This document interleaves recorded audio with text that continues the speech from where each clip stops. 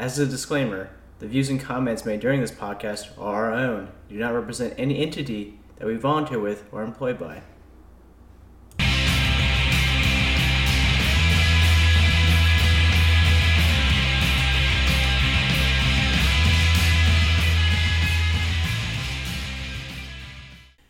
Hey everyone, welcome to List-O-Matic, podcast where we discuss geopolitics, national security, a whole bunch of nonsense over beers. Recording on September 11th, 2018 in Washington, D.C. I'm your host, Ryan Young, and joining me tonight is... Kevin Truitt, Robert Thomas, and Lex Cardone. And Ryan. Thanks everyone for joining us again tonight. So yes, we are recording on September 11th. We are not, as much as it would make sense for us to do that. We did that last year. It'd be kind of repetitive, and I doubt our views would change too much on that.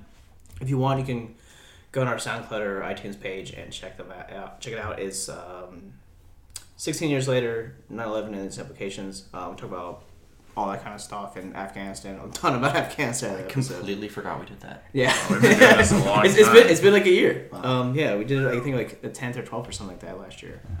But tonight, actually, we're doing something we've been wanting to talk about for a while. The situation in China with the Uyghurs. So one of the interesting things about this topic is there is kind of an interesting connection to today's date, which is that, of course, the United States and its allies have been involved in the global war on terror ever since September 11th, 2001, and China is one of a number of countries that have at various points in time attempted to kind of attach themselves to the momentum of that in order to gain support for how they've approached their own domestic issues that relate to Muslim populations. It's not oppression, we're just doing counterterrorism, God. Right. But before we jump to that, our beers for this evening, something I've been looking forward to for a while. Very special. Oh, God. And everyone's going to be excited for Or it. Mike's Hard Lemonade. National Bohemian Crab Shack Shandy. Oh, wow. The Total Wine in Boston finally started selling it. Crab Shack Shandy? Yeah. So it's made by Eddie Bell. it's Old Bay flavored beer, I have no idea. I don't think it's Old Bay flavored. It's just crab flavored. which is Old Bay, pretty much. Yeah. I got your reference there. Yes. I'm just glad that this one doesn't involve the testicles of any large sea mammals, unlike the Icelandic beer that you brought. You keep knocking it out, but it wasn't good. It wasn't. It wasn't. The one good thing I can say about it is it did not taste like balls. It was. How did you know that, Lex? But it smelled like shit. Oh yeah, there you go. That's an ironic compliment to it, honestly. It's backhanded, but it's still a compliment. All right. Let's see how the crabs taste. There's no crab taste. It tastes like lemonade. Yeah. Actually. Yeah, it basically just tastes like lemonade. Did you know it was gonna taste like that? No, I had no idea. I had no idea. I've been So saving is this like basically the idea of it is like what you drink alongside crabs? I guess. I mean, it's a summer shandy. Yeah, so it's crab thing because it's Maryland. I mean, come on. I guess that's what they're going for. I don't understand why the crab isn't on your state flag. should be Just like a giant. It is, just like a giant crab with two claws up in their middle fingers, like fuck all you. That is, however, tattooed on Ryan's chest. For those of you who can't see it's right now. Yeah, I mean, We should get a petition together. Welcome to Maryland. We have crabs. This new state motto. pretty much. It's a little sweet. Yeah. It's a shandy. Yeah, it's a shandy. I prefer normal. Yeah. I definitely prefer. I mean, I'm sad to say that I definitely prefer normal Natty Boh over this. Yeah, that's And now I have a 12 pack of this. Well, it is, for the record, described on the can as a premium malt beverage with natural flavors rather than as a real beer. Oh boy, what a shandy! Oh boy, That's what a a bad shame. joke. Oh boy, what a shame. I think this might also give us all diabetes. But Yeah. No, well, I mean, already on that track. The Natty Boh guy. Gingivitis. Why does the Natty Boh guy only have one eye? Did he lose He's it in a winking. tragic? A crab took the other one. Exactly, like a tragic crab eating accident. It's just winking. Except you can't see it. Except, all right, well, Well, you ever see the actual mascot guy who walks around like Baltimore Stadium and stuff. Yeah, it looked terrifying. It's like an evil. Like, this is what scares children in the Baltimore region. Not Only that. Don't mess with One-Eyed Willie. One-Eyed Willie. It's that's his name, but anyway, No, that could be it's not. It's Bo, but William Bowe. Burkhardt. okay. Anyway, Just crushing it. yeah. S for F. I was said B-52 opening the Bombay doors. And just, Riding it all the way down, baby. yep. Christ. Anyway, That's something more uplifting than Kevin's terrible Yeah. jokes. yeah. So before we kind of kick off exactly what's been happening, Rob, do you want to go over to who exactly the Uyghurs are and why we're talking about them tonight? So the Uyghurs are an ethnically Turkic population. It's a broader ethnic group than just Turkey. That is the majority population, at least for now, in the far northwest of China, a region called Xinjiang. You may also hear East Turkestan from a lot of more independence-minded movements there. And they're a predominantly Muslim ethnic group that's been there for a very long time. The Turkic peoples are from Central Asia, and this is kind of where China meets Central Asia. And They just happened to be on the wrong side of the border when it was made. well, Well, when they were conquered. Yeah. yeah, I mean the history of Xinjiang coming into the control of the Chinese government is a product of a lot of fits and starts and conquests over many, many years, much like Tibet. It's not something that has been part of the Chinese sphere for 5,000 years or something. It's an area that has, in more recent centuries, been gradually kind of consolidated as part of the country. The Chinese would probably disagree and claim that it was a tribute state or... Well, you can claim that anything is a tribute state. That doesn't make it part of China. Oh, yeah, I know. I mean, they could claim that Britain was a tribute state because of British diplomats bringing gifts at one point. That's how the tributary system worked. Yeah. It was very different from European diplomatic models, But they use a lot of that to claim areas like that. Yeah. which doesn't make it a good one. No, I'm not saying it does, but they use it. So it's... So basically so ethnic minority in China, predominantly Han, Chinese, mostly in the coastal areas, right? Correct. Is that correct? Yeah, so the Han Chinese ethnic group is the majority in the country, which, for the record, is an ethnicity that is itself a result of population movements and intermarriage over thousands of years. Not some group that's from one spot that has always been in one spot. Interbred. But one dynamic of what's going on in Xinjiang and Tibet is that the government in Beijing has made a point of trying to move more ethnically Han Chinese into those areas to counterbalance these other ethnic groups. Yeah. And people in the West may be more familiar with the Tibet situation, and in a lot of ways they're very similar, but they also have some significant differences in between in how both the historical relationship between Tibet and China proper and how the current People's Republic has sort of tried to use both, for lack of a better word, the carrot and the stick to... Well, it's also, I think it's been easier to look at the Tibet situation because you have had the Dalai Lama, and it's been like, oh, here's a person that's like not, it's like someone to associate with that situation rather than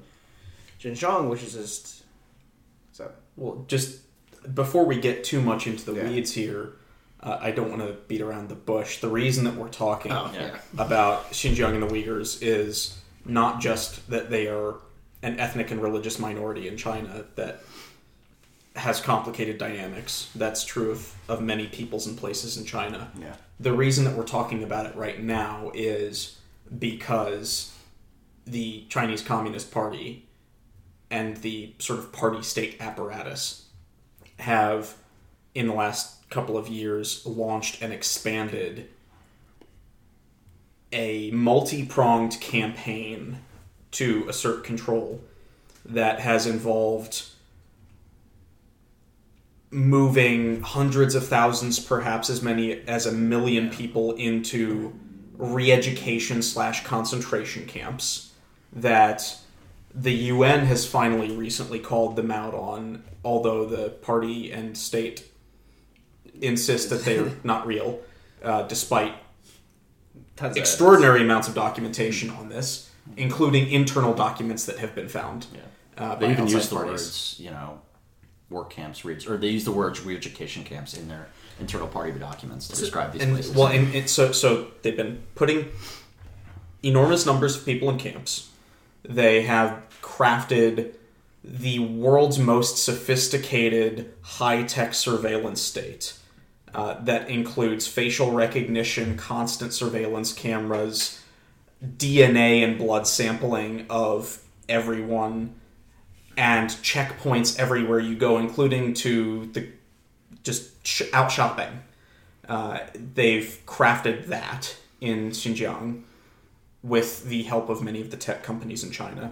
And American tech companies, too, have indirectly played a role. Well, I mean, there's IP theft, certainly. But mostly it's been domestic companies that have actively backed this as a normal line of business. Yeah. And lastly, they've sought very, very, very aggressively to tamp down on any journalistic coverage or other news of what they're doing, particularly through threatening to imprison or harm the family members of activists of Uyghurs who are either still in country or outside of the country trying to write on this topic.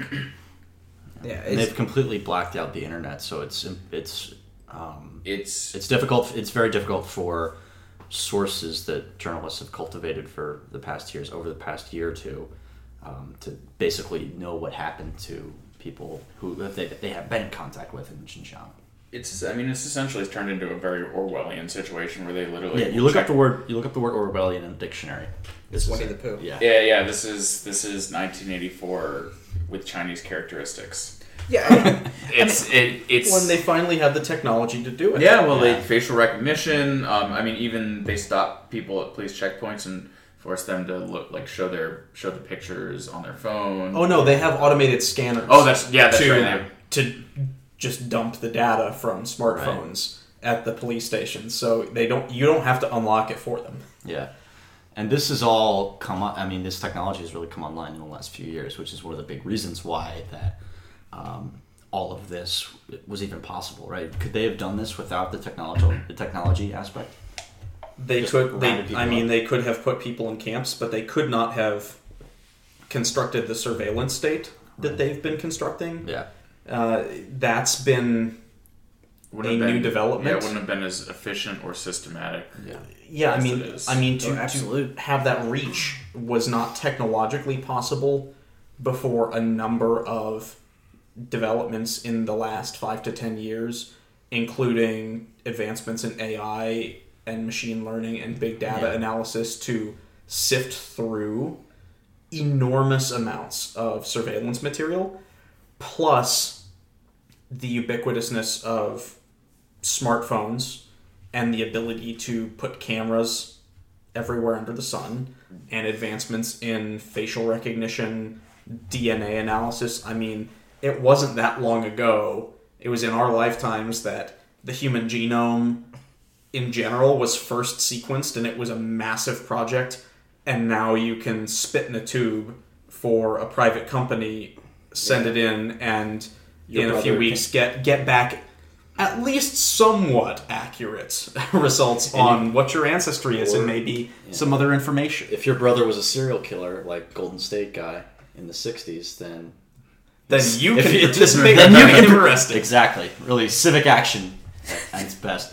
But in fairness, though, this is one of the most horrible situations going on in the world right now, in my opinion. But I think we'd be doing a disservice if we didn't talk about the history of separatism in Xinjiang, including the Islamic so, East Turkestan Islamic Party. Is that? Yeah. The two versions we've kind of seen is the East Turkestan Islamic movement, which is associated and is called a terrorist group by multiple entities. I think definitely by China. I think us and like the U.S. Several other entities, other organizations and countries call them this.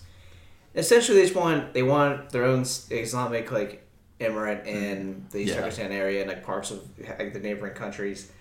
And like China definitely blows them up proportion of being like this evil. Like they're like it's like the Islamic State coming to Mosul is how they portray them. Yeah, and they're nowhere near that. Like, I think the last they're very ragtag and sort of spontaneous in terms of what they've done. I mean, from what we've seen, they are. I mean, from what we have seen, at least big picture globally, they are a real terrorist organization that is. They've sent that is harmful and toxic and Yeah. has hurt and killed people and has malicious ideology, yes. But in terms of actual scope and scale, they're like Uncle Joe's River Shack of terrorism, Right. not like the Walmart Right, great crawfish. or Amazon.com of terrorism Yeah. that has any sort of meaningful reach or logistical capacity or degree of actual threat associated with them that the Chinese Communist Party portrays. And that's where, and They're a small fry. Going back to what you were saying about the relationship to 9/11, the sort of worldwide, fight against Islamic terrorism that we kicked off after the event of 17 years ago.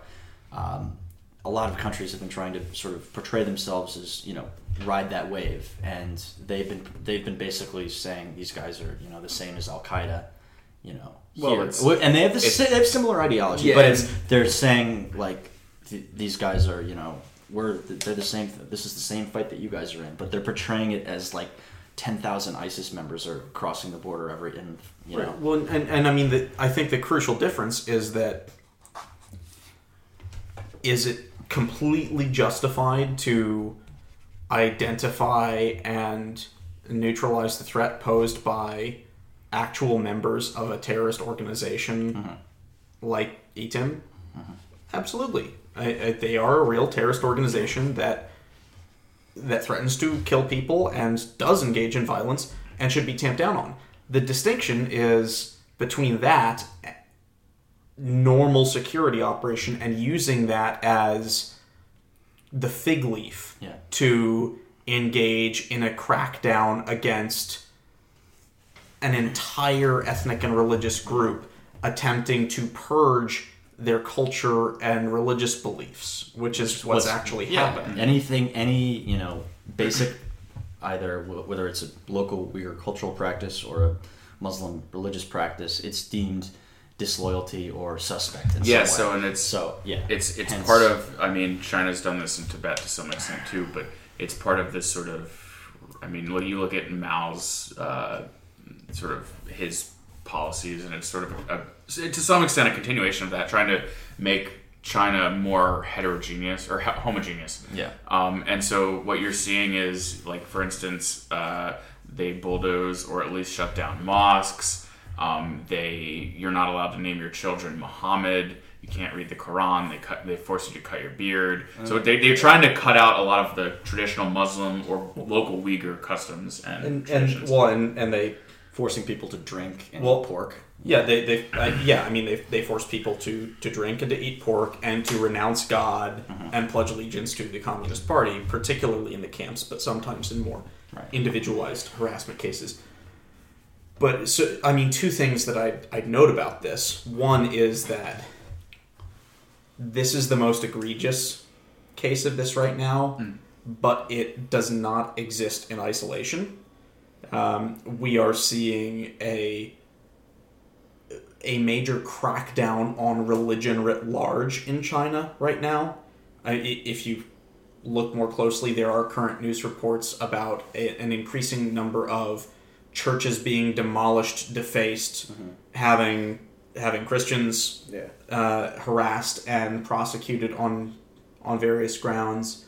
And we've, of course, seen this happen with Buddhists in Tibet for a very long period of time. But another thing that I note though is, I mean, we talk about Mao, but Mao is a unique figure in many ways. Sometimes the Chinese Communist Party kind of teeters towards some of his ideas, and sometimes it doesn't.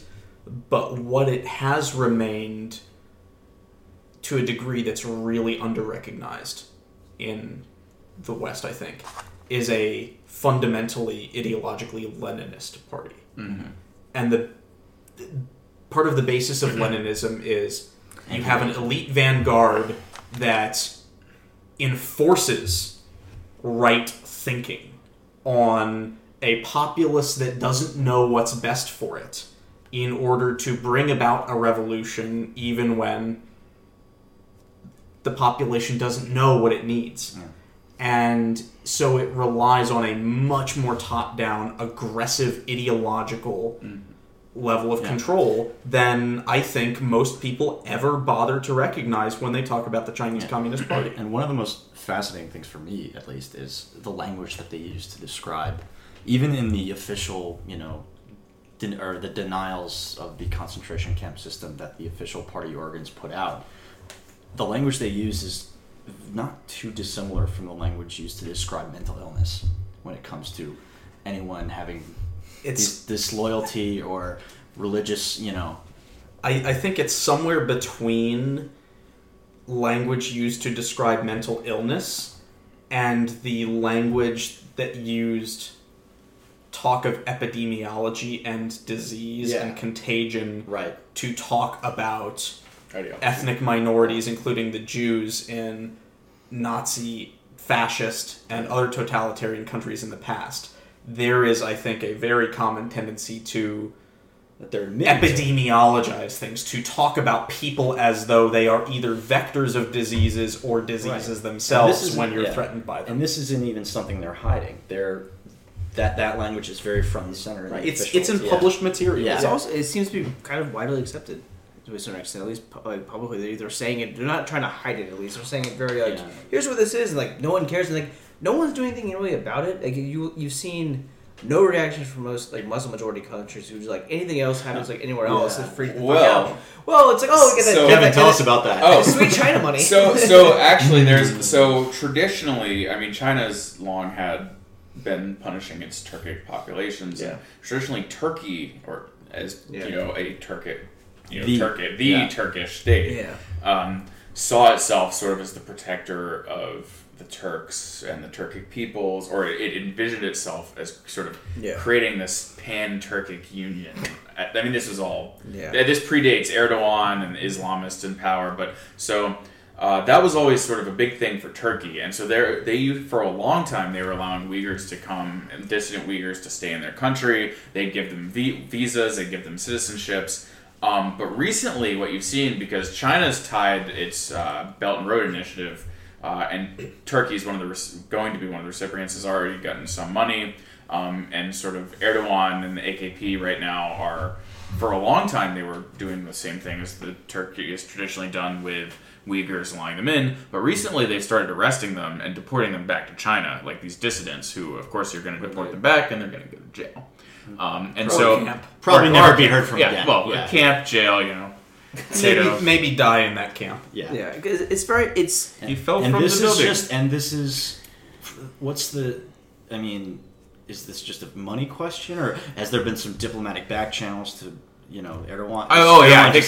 So I think the Turkey and Erdogan, and Turkey more broadly, is being opportunistic and seeing, we have more to gain from aligning ourselves with China than, what is this Turkic Union stuff?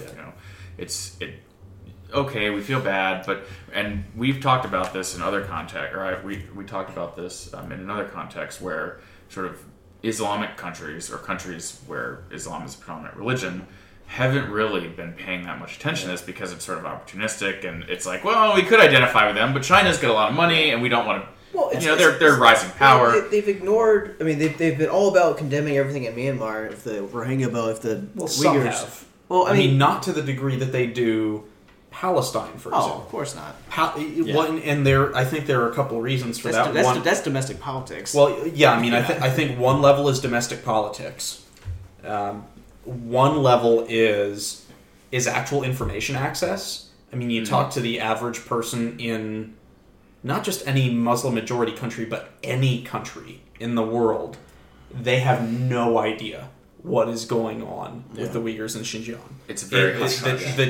It's a geographically relatively isolated region whose main links to the rest of the world, ironically, are through China's Belt and Road infrastructure initiatives, which is one of the reasons why they care so much about tight control over it. Yeah. So there's a good amount of oil there, correct? Or not like a ton, but There's it's like potentially. There's potentially some resource stuff there, but of course, I mean, let's be fair. The Chinese government is especially kind of cagey and desperate at any chance to find carbon-based fuel resources in its own territory, because it's very, very, very, very concerned about the possibility of ever being blockaded because it's so import dependent for fuel. Precious needs it.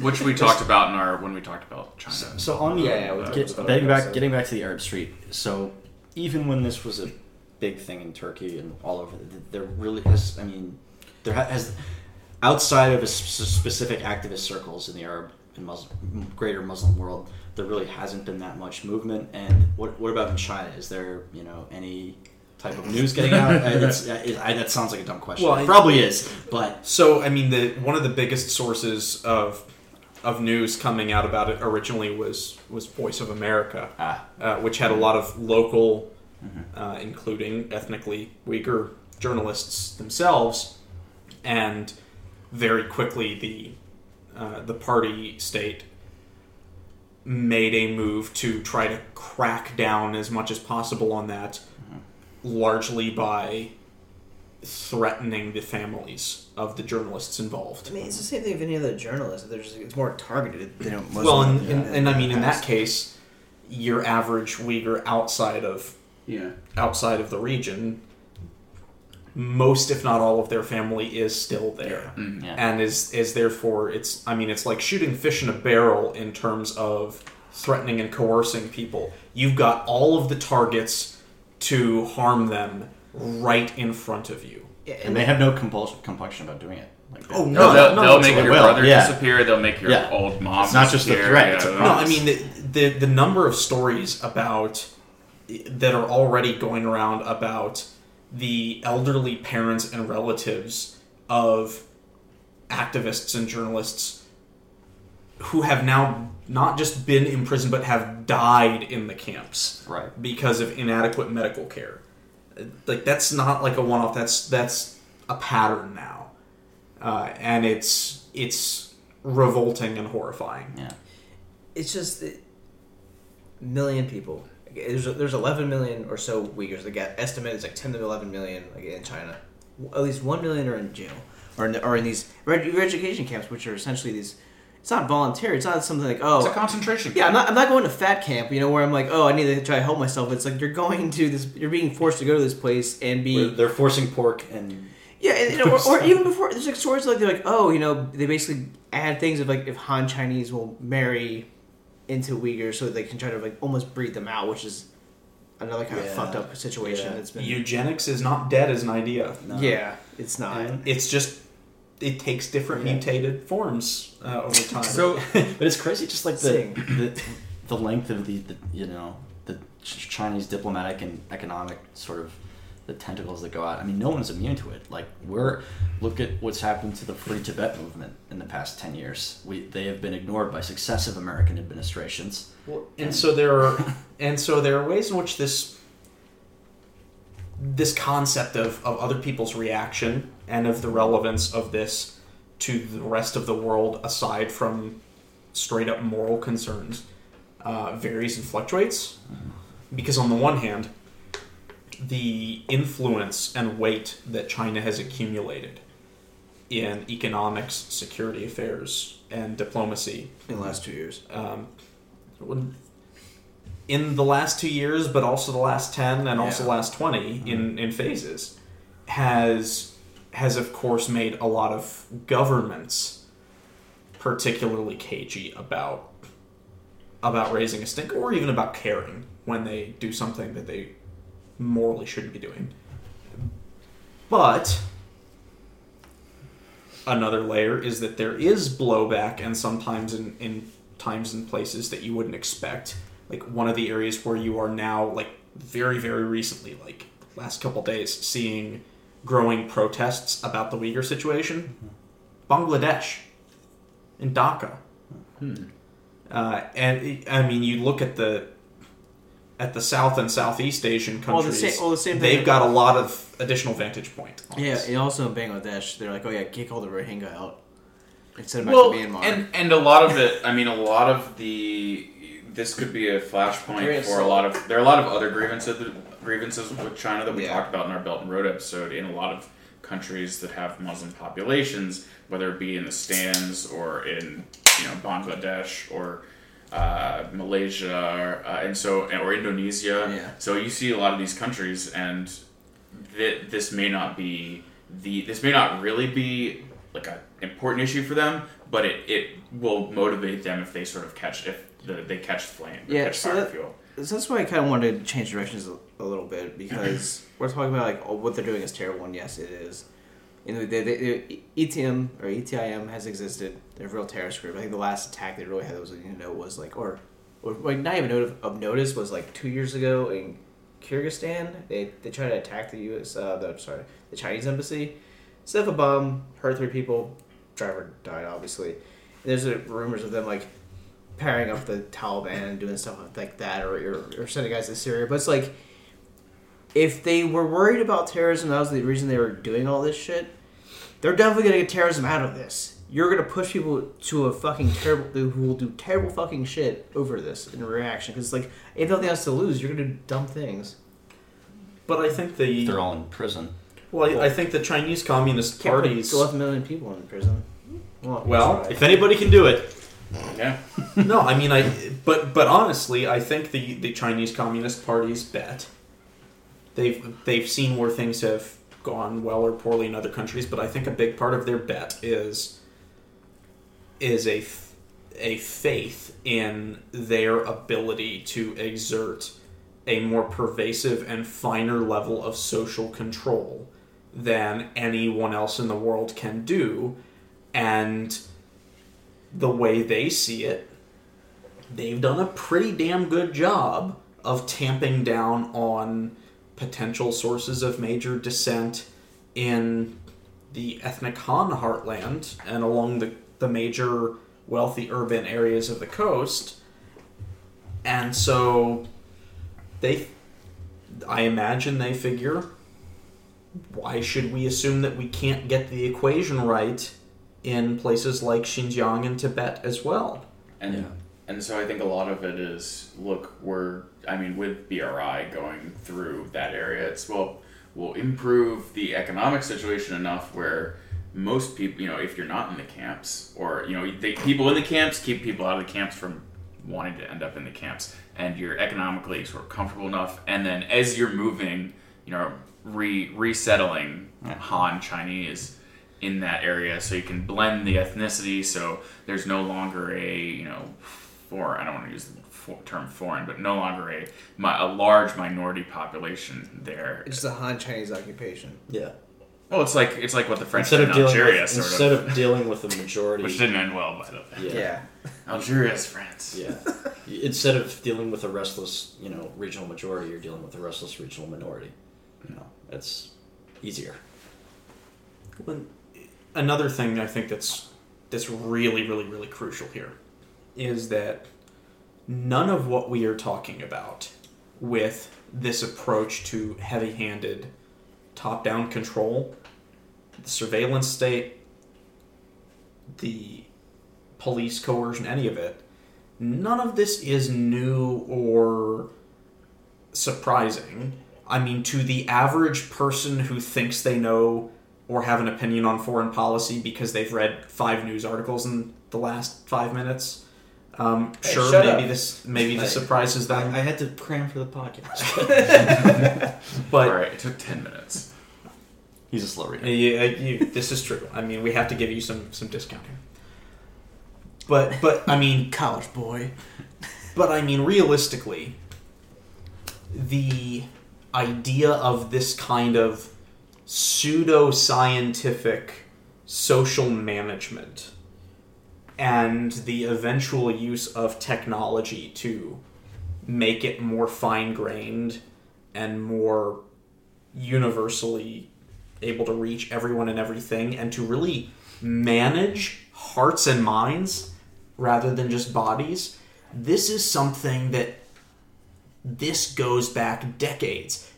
I mean, in some ways it goes back to the entire root of Lenin's political thought, but it's been like a plank of how the Chinese Communist Party has thought about things since the end of the Cultural Revolution, when the party started post-Mao actually consolidating control. It's always been a core plank of how they've thought about problems and how they've explicitly put things in published governance documents that they should always look for opportunities to get this level of control and reach to manage every fine-grained detail. So we should look at what's happening in Xinjiang as at one level, they focus on it because it's a sensitive potential breakaway region. Yeah. And it matters to them for geopolitical reasons. But beyond that, it's also a pilot project. No, I was suggesting because they're making authoritarian, like they're going pro in authoritarianism. Like they're already good. Like they're. I mean, it's even in technology, like AI. Imagine when AI comes online. Like, well, AI is online. I mean, but even like when it really. I mean, now it's in its sort of early stages. And they're exporting that technology. I think Bolivia or Ecuador is setting up that stuff from China in their countries. Jeez, imagine if the Bolsheviks had this, like. In 1917. The world population would be much smaller. Yes, it would. The gulags would have been more bustling. All of Siberia. Yeah. But no, I mean they're taking a lot of steps, and it's all their strategic vision. So is anyone going to do anything about it, or any kind of real significance? I'm not saying we invade China or something and say like that because you don't fight a land war in Asia. But Donald Trump's going to tweet at them. It's all going to be good. Oh, yeah. Well, then they'll have a big summit in Singapore somewhere. He's going to see a Fox News special on it, and he's going to tweet about it, and he's going to say... Oh, the Fox News won't do it. It's not Christians. No, that's fair. Yeah, Muslims. You know. Well, to Fox be News fair, doesn't care. right now the Muslims are the biggest targets, but Christians they're getting to the Christians fast enough. Yeah. Yeah. So, soon. Yeah, so yeah. The tweet storm will be coming. Oh. You watch out, China. Well, I know, like, I think in one of the readings actually, it was like it was that NPR thing with Rubio, who was NPR interview or some, I forget the person from NPR, but interviewed Senator Marco Rubio, who was kind of like, yeah, this is a problem and this is why it is, and like, what are you gonna do about it? And he was just like, well, he's like, he's like, we should be louder about it. But he's like, you can't. I don't know. It was the Magnitsky Act comes up a lot. Yeah. Mm-hmm. That's a piece of legislation that is already on the books that grants the U.S. government the authority to levy sanctions on individuals engaged in human rights violations. And I'll go officially on the books right now and say, no shit, we should be using that to target Chinese officials involved in this. Like, that's most famously been implemented in Russia, where you have this class of oligarchs, and it's based on that, and it's very, it's much less opaque than, like, how do you sanction a party? Well, you go after they're discrete individuals who are more responsible than who are active decision makers in this, right? And I'm not talking about just the top level of the Chinese government. I mean, there are specific officials whose job title is. I'm not going to guess the Mandarin verbiage here, but whose job title is basically, you're the guy who runs the camps in Xinjiang. Yeah. You're the guy who runs the camps for that guy in this part of Xinjiang. Okay. You're the guy who supplies the surveillance equipment for the people who are figuring out who to put in the camps in Xinjiang. Sounds like a hell of a networking event they've got going. It's like a business cards. So it just raises a Oh, you're Chinese Gestapo. I'm Chinese Gestapo. It's the viceroy of Xinjiang. Like, Well, that's not just one. It's a whole network of yeah, discrete people that you can absolutely identify. Like, the names are already there, publicly documented. It just comes down to political will. Right. I mean, the U.S. is barely paying attention to what goes on at the edges of our own borders, let alone in the Canadians are Chinese fucking us affairs. over, Rob. That's important. We are very concerned about the great syrup. waves of weaponized moose and polar bears. Yes. That poutine infecting the arteries of our kids. I'm pretty sure More we than did that. McDonald's. So- Which is great because it's American. The poutine has already taken so many years off my life. I suffer so. Yeah. But even with that, will that actually matter? Like, will that stop? matters. Yeah, exactly. But like, will it actually stop the camps? It won't. I mean, It depends. Yeah, it depends who you go after. I mean, it could be to some level deterrent. I mean, most of these people, not really, but a lot of these authoritarian regimes, for instance, Russia, they're more of a mafia state than China is, whereas it's more. But like you pressure them, and that's a weak point in a lot of these And places. it does also kind of indirectly get the word out, because what we're seeing in Russia is everybody is aware of how corrupt their state is. Everybody knows the players involved and the cronyism that's going on. I feel like in China they're not so. And if you get that, and even if you get the response saying these evil Westerners are defaming us with these lies, maybe are they lies? Are they? right. I mean, I think there are two things here. One is noting that the Chinese state apparatus is much more dependent on international trade than the Russians are, and has really skated by on people kind of having a rose-tinted glasses view of the Chinese government and the Chinese Communist Party, and thinking as long as we play nice with them and trade with them, they will be integrated into the international system and will liberalize like everyone else, and it will be fine. It didn't go that way. and it has not gone that way. And so, I mean, frankly, there is no quick fix that will decisively get them to stop doing this, but there are pain points that we can push, and we should absolutely be pushing them to, at least on the margin, see if we can help steer them away from this kind of behavior. And frankly, we need to be doing that not thinking about this issue in isolation, but from the fact that they are doing this because they are a Leninist party that believes that they need to ideologically control every facet of the lives, thoughts, and behavior of everyone in the country in order to go where the country needs to go. And they will never, ever, ever be possible to engage with in a friendly, peer-to-peer liberal way genuinely until they get off that Leninist track. And then the second piece is recognizing all this stuff is exportable, and we need to inoculate the rest of the world to it as best we can by flagging how toxic it is and getting people looking for shortcuts and countermeasures to combat the kinds of surveillance technologies and behaviors that they're engaging in. We've got to not just get them to stop doing what they're doing there, but find ways to stop other countries or groups from employing the same technology elsewhere. Like I said, they're already kind of exporting it to South America. Yeah, absolutely. Yeah. That was a hell of a speech, Coach. Put me in. USA. So we're basically running out of time, so I want to pose one question, then we can kind of end. At what extent do we think it's a possibility they escalate the camps to the point where it's not...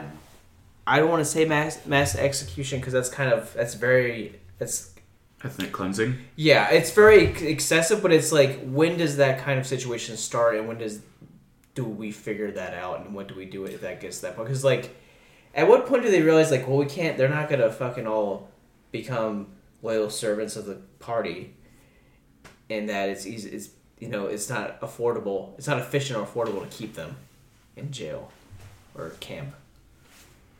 Well, the apparatus is certainly in place if they wanted to go down that route. Yeah. Having said that, I would say that I feel like they're having enough success tamping down things now, and the sort of indirect cultural genocide of encouraging migration and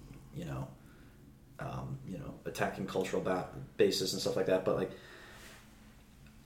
the only way I could see that really coming to fruition is in some sort of reaction to an external,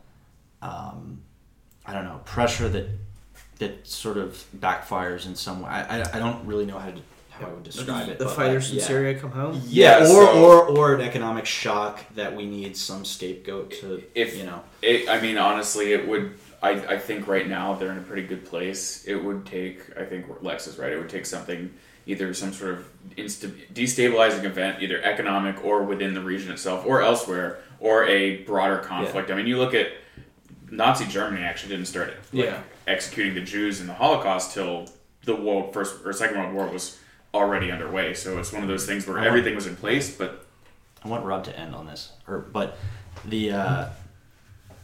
he was discussing the impact of sanctions before. That has had, and I think China is very vulnerable to them in a lot of ways. Obviously more so than Russia or anything else like that. And that is really a tool that could, provoke some sort of positive change, but it could also provoke even more turtling up and camps to exist if there's no one in it. Yeah, I mean, what prompted the Japanese really to invade or to, take over the southeast or the Dutch colonies or attack Pearl Harbor? It was the embargoes for their behavior. They were getting a little out of control well before any of these embargoes. The history of the Pacific War is interesting in of itself. But my take on your question, Ryan, would be that to the extent that the party-state apparatus remains in control in a relatively status quo fashion, they are much more likely to let the most belligerent resistors to their indoctrination campaign die in the camps on their own, of natural causes, of malnutrition, of general neglect and lack of health care, what have you, than to actively kill them if things remain relatively under their control. But the danger here, as is true of much of Chinese domestic policy, is how much the Chinese Communist Party has, in its relative retreat from openly communist policy, used nationalism and ethno-nationalism to shore things up. Mm-hmm. And they have stoked a lot of really aggressive racism, xenophobia, and Islamophobia on this particular issue and towards this particular group of people over the last several years. And you can, I think, very much see a situation where the reins of control slip just enough that when decisions are made at a more local level, whether by government decision makers at a lower level of authority, camp commandants, for example, or other local interest groups, where you can see a slide into a more overt form of ethnic cleansing as a form of racial, ethnic, or cultural panic. That is very much a possibility in the event that the party, instead of changing its position, ends up simply losing managerial control over a monster that it's already created. Yeah. There are cracks in the facade right now in, debating what you want about the wisdom of the U.S. sanctions that are and may be coming against China. They're causing a lot of consternation among, the Chinese elite. Are we handling this the right way? Are we pretending are we not responding? So there's a faction of people who are, not as high on Xi Jinping as his external. President for life. Yeah, no, he's at this point. Most people see him as untouchable, but what if he's not one day? What if the wheels come off? He's not now. Yeah, he's. I mean, yeah. that's Yeah. the thing. I mean, the Chinese party state apparatus and its leaders are always both more resilient and more vulnerable than Americans and Europeans tend to assume, depending on which lens you use. Well, it's also Hot take. you fall a lot further if you lose your position in the U.S. It's like, oh, well, you either go into the opposition or you retire. I think I'll consult for 6 figures. But no. you lose your position in the Communist Party, you're probably going to end up in prison, especially if you're high enough. Or dead. Or dead, yeah. Well, yeah, your car accident. Brakes gave out. Yeah. So... They were made in China. Yeah. So if there's one thing that I would leave everyone with after this discussion, it is the recognition that none of what we're talking about exists in a vacuum, in China or otherwise, and it is deeply connected to the fact that Leninism is in the DNA of the Chinese Communist Party, but has taken an ethno-nationalist flavor for reasons of domestic politics. Those two things are not going away on their own, and we need to be vigilant in watching what happens with them and how we respond to them, because they are a threat not just to ethnic and religious minorities in China, which they are, but to a whole host of different groups of people and to levers of stability and instability in the world. And we need to watch that. So that was a depressing episode of Almost Diplomatic. Thanks, everyone. Thank you. Mom.